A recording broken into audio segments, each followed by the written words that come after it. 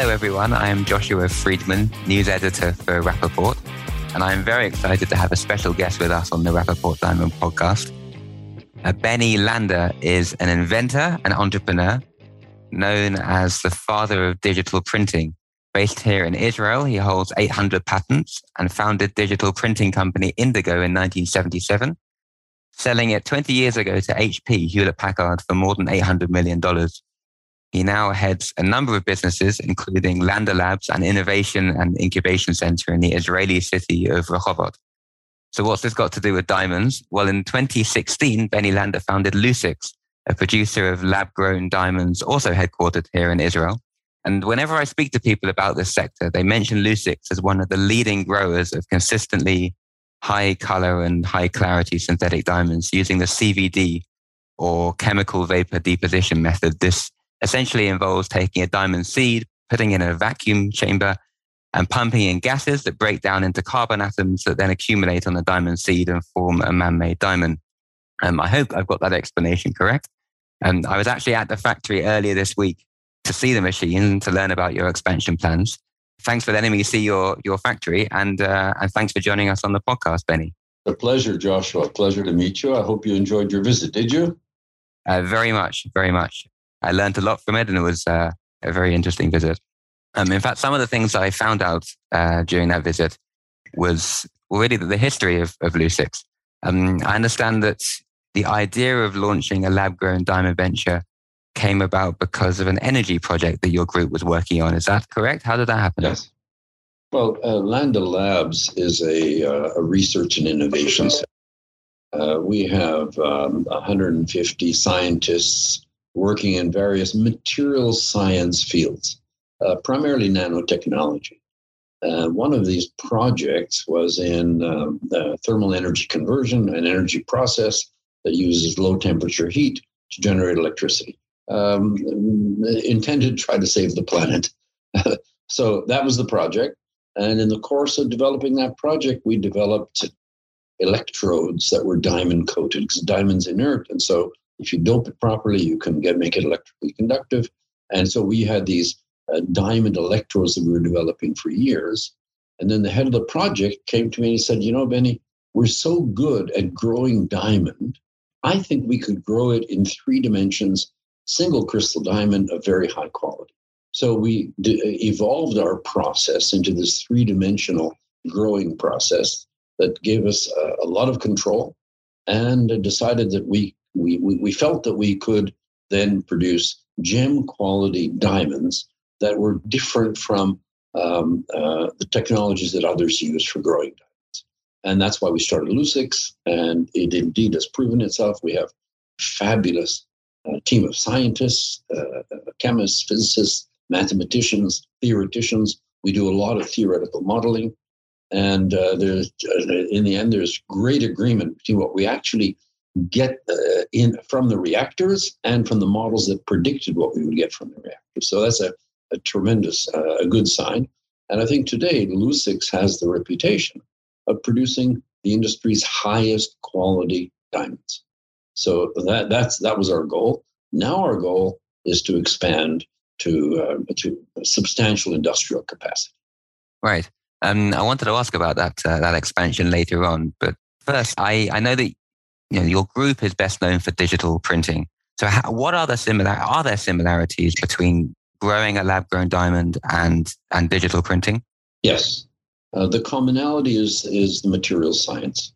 Our digital printing is based on nanopigments. Nanopigments have very different properties from other crystals. Nanopigments are also crystals. Of course, they're tens of nanometers in size, but they're also crystals. And we know how to create those crystals to be perfectly transparent, to have zero scatter. That is, when the light strikes the image, they either absorb the color or they transmit it, but they don't scatter. So this high purity nanocrystals is part of the science that we develop in Landa Labs. So it's I would say it's not surprising that developing the world's highest purity, highest quality lab-grown diamonds would not be another objective of Landa Labs.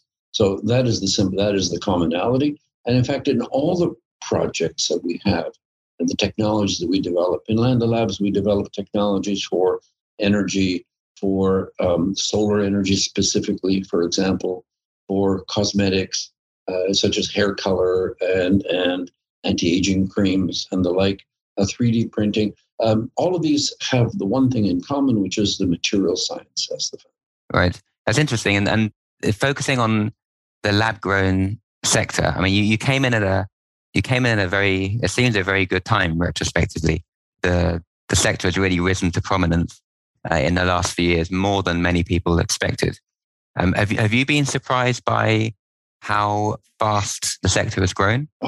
Tremendously surprised. In fact, especially for me, the big revelation was during the depths of the COVID crisis in mid-2020, when you would expect all the economic uncertainties and people not knowing if they have jobs or not.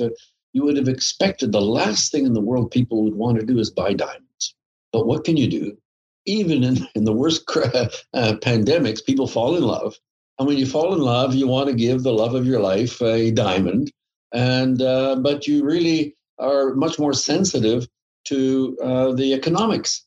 And so if you can get a larger, higher quality diamond for the same price, or you can get a diamond of the same quality and same size, and also buy the love of your life an iPad, so it's very compelling. And so lab-grown diamonds, because they're identical to mined diamonds, but yet are lower in cost, lower in price, are extremely attractive. Apart from that, coincidentally also, the awareness of the climate crisis, of global warming, of the importance of taking care of our planet, especially amongst millennials, is really taking center stage now. And lab-grown diamonds are so environmentally greener than their mined equivalents that especially millennials find them extremely compelling. Right. So you mentioned two important points there. I'll start with the second one, actually, which is the supposed environmental benefits of lab-grown diamonds relative to mined diamonds. Now, that's obviously a very controversial question. It sounds like you believe that lab-grown diamonds, or at least yours, are more environmentally friendly than natural diamonds. Oh, absolutely. On what basis do you say? What evidence do you have for that? Well, first of all, it's not just us saying it. Lusix is accredited by the SCS as a sustainable producer of lab-grown diamonds.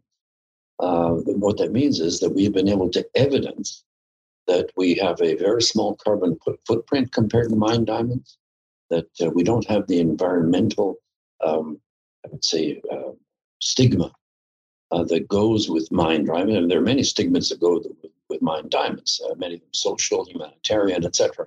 But certainly the environmental ones is a major one. All you have to do is look at a photograph of a diamond mine. You see this gigantic scar on the surface of the earth that is so deep and so vast that it takes half a day for a truck to get from the top to the bottom and then back up again. And you have to crush many tons of rock just to extract 1 carat of diamond. So it's very energy intensive, environmentally objectionable, and the carbon footprint is enormous compared to ours. And so, right. Yes, I think it's a fact that certainly in our case, I can't speak for all producers. In our case, we are a much more sustainable producer than any mine. Right. Most of our listeners will be in the natural diamond industry, and the way they would respond to that will be by saying, well, it's true that lab-grown diamonds are not digging holes in the ground, but studies have shown or have indicated that their energy use, their electricity use, is still higher than that of the natural diamond industry. How do you view that claim? Lab-grown diamonds are energy intensive. However, the total carbon footprint for the whole process of extracting the diamonds, total carbon footprint in our case is about half of mined diamonds. So it doesn't matter to the planet whether it's just energy or whether it's in the entire process of extracting the diamond. Indeed, the explosives used in the mining, the total amount of energy there is not calculated in electricity, but the total carbon footprint is substantially higher, and that's what makes lab-grown diamonds more attractive. And fortunately, now there's third-party objective institutes that can certify this sustainability, and we are one of the first to get that certification, and we're very proud of it. Right. So I think it's probably fair to say that you're an outsider in the diamond industry, or a newcomer. What's your impression of the global diamond industry? First of all, I love it. I think it's a fabulous, exciting industry. I'd never been to a diamond trade show until I went to JCK, and it was an entirely new experience for me. We're accustomed to in different industries. It's very, very different to actually see. First of all, there's camaraderie in the industry. This industry is really interesting in that your competitors are not your enemies. It's there's a social interaction and a trust in the diamond industry that is hard to compare to other industries that we know, such as consumer electronics, where it's vicious but here everyone seems to be friends. The fact that there's a tradition of closing deals just with a handshake. I mean, there's a lot of things in this industry that are beautiful from I would say a social point of view, and it's exciting. There's nothing more exciting than the brilliance and beauty of these diamonds. And if we were growing semiconductors, well, it's fabulous science, but what's exciting about a computer chip? Nothing. When your machine produces these stunning, breathtaking, high-quality, pure diamonds, that's exciting. Right. It is. That was presumably that JCK show that you went to. That was 2 years ago, I guess, in 2019, before the pandemic.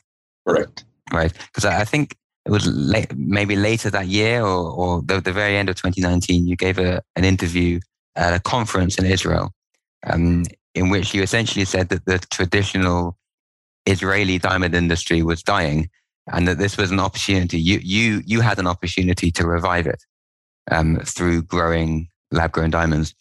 And the board here in Israel, if I recall correctly, didn't take so kindly to that. So what's your impression of how the Israeli diamond industry has reacted in general to what you're doing here?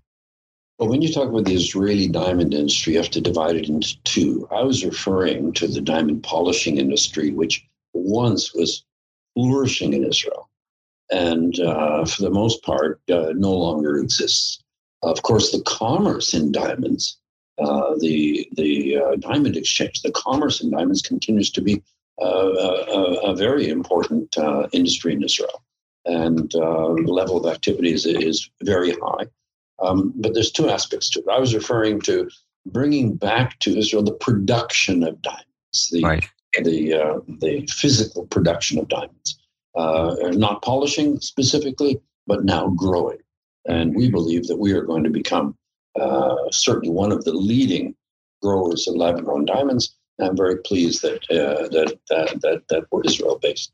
But apart from that, I think the reaction of the Israel Diamond Exchange was a natural reaction, a normal reaction of an industry that is trying to survive, that wants to defend itself against incumbents. And but if anything that the past decades have taught us, it's that you can't stop technology. And there's a relentless technological movement that will replace the old way of doing things. And just as electric vehicles will replace internal combustion engines, and electronics has replaced mechanical phonographs, and physical mining of diamonds will be a thing of the past when the same quality, the same identical characteristics can be produced in an environmentally acceptable manner, without any social stigmas, and at a lower cost than the old way of doing it. It's inevitable it will ultimately be be replaced. And so it's natural that at the early stages of these transformations, that the incumbents are reluctant to accept the change. Right. Interesting. I mean, the most common mainstream view in the natural industry is that in the medium, long term, the lab grown will take the lower end fashion jewelry segment of the market, but natural diamonds will still be the stone of choice for engagement rings, anniversary gifts, and that type of more high end material. And this is certainly the line that we hear from people like De Beers. Yes. How do you view that? I mean, it sounds like you don't agree with that. It sounds like you believe that the lab grown will essentially replace natural diamonds. Well, I think you characterized it correctly. That is the line promoted by De Beers, of course, because De Beers has a huge vested interest in mined diamonds and has always done and will continue to try and defend that the value of its proposition. But I think that notion that you can somehow characterize diamonds as being of value only if they're mined. De Beers' proposition of if it's a wedding, an anniversary, an important occasion, then you give a mined diamonds, and if it's a light occasion, something that's not, then you give a lab grown diamond. That is an artificial differentiation that fortunately the market is not seeing. Right. The customers don't buy that. Right. And we see that, in fact, that De Beers entered the lab-grown diamond space was wonderful for the lab-grown diamond market, because finally it gave a seal of approval. Even De Beers, that for decades said they would never touch, they mischaracterized lab-grown diamonds as being a synthetic or artificial, or even the word fake. Well, fortunately, the Federal Trade Commission, the FTC, stepped in and said, hey, you can't do that. A diamond is a diamond, whether it's grown below the surface of the earth or above the surface of the earth, and it is unlawful to mischaracterize a diamond. You cannot call it synthetic. You cannot call it fake. You cannot call it artificial, because it is identical to the mined version. And what we see is the young generation, all things considered, the social stigma, the environmental stigma, the higher cost, the younger generation appears to prefer lab-grown diamonds, which is completely understandable. So I think that narrative will fade. Right. But I think the impression of the industry, and I think there's a lot of basis to this, is that consumers do still have a lot of demand for an authentic product that came from the earth in the way that people know that diamonds came from the earth. Particularly with millennial consumers having an increased focus on wanting authentic experiences and authentic products, that demand for natural diamonds will still endure. I think the demand for natural diamonds will endure primarily with the older generation. What we're seeing in the market is not what you're describing, that younger people do not see a diamond which is identical to a mined diamond as being not authentic. It is an authentic, beautiful, pure product, and of equal desirability at least. And as I said, for most young people today, because of their environmental concerns, more desirable than a mined diamond. Right. But there isn't an industry that hasn't fought back when it's when it's challenged by innovation and by new technology. And it's understandable that the incumbent industry continues to try to, I would say, diminish the significance or the importance or the equal value of mined diamonds, of lab-grown diamonds. And it's a natural thing, but it will pass. One of the issues that works in parallel and sort of feeds into this debate is the question of whether there should be any sort of premium on lab-grown diamonds that were grown in one go in a reactor without any need for further color treatment. Now, my understanding is that Lusix produces what's called as-grown diamonds, which means that they're marketable without any post-growth treatment. That's correct.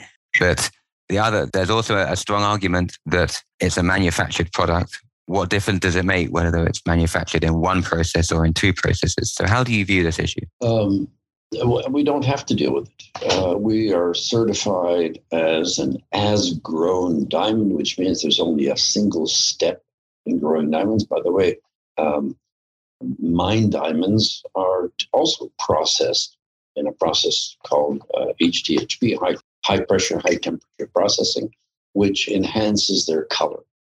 And diamonds which are not, so even mine diamonds are technologically post-processed to improve their color.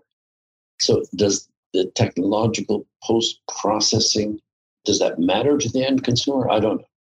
That we are able to produce diamonds in a single step without post-processing, to some, there's value in that they're as-grown diamonds. I mean, there's a significant, and I believe always has been a significant premium on untreated natural diamonds for the very reason that means that they came out of the earth like this.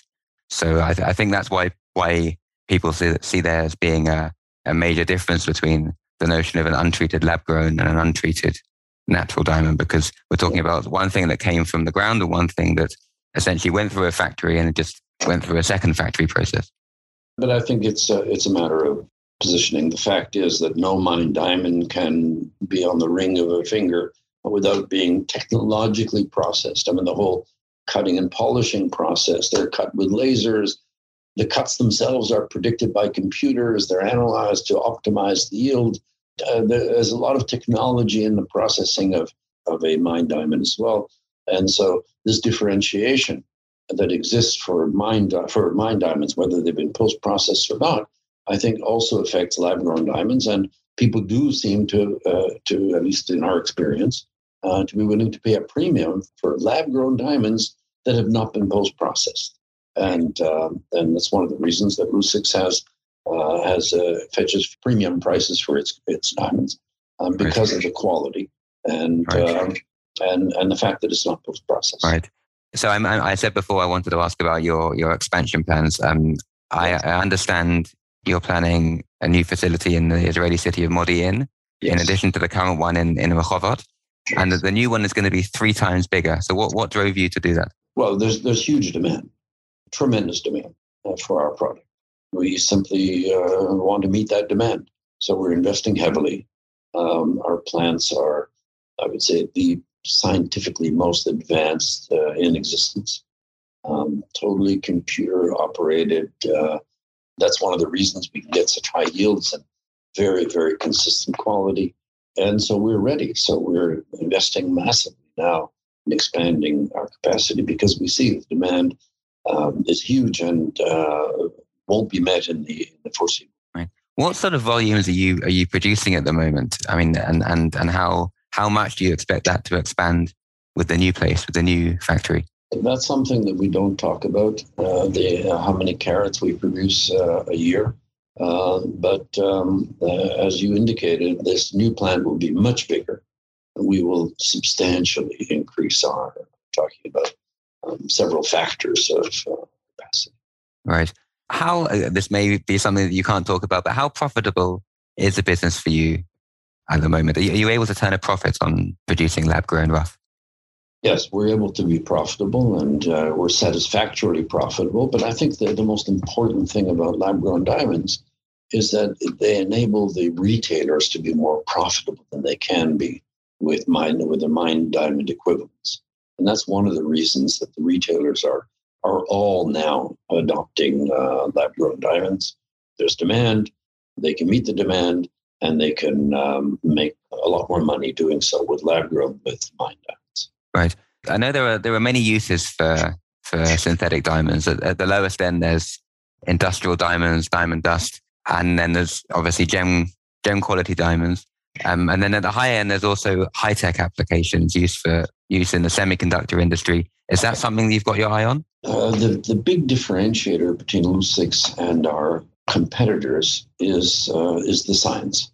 We developed our technology entirely vertically. We developed our own reactors. We develop our own process. We produce our own reactors.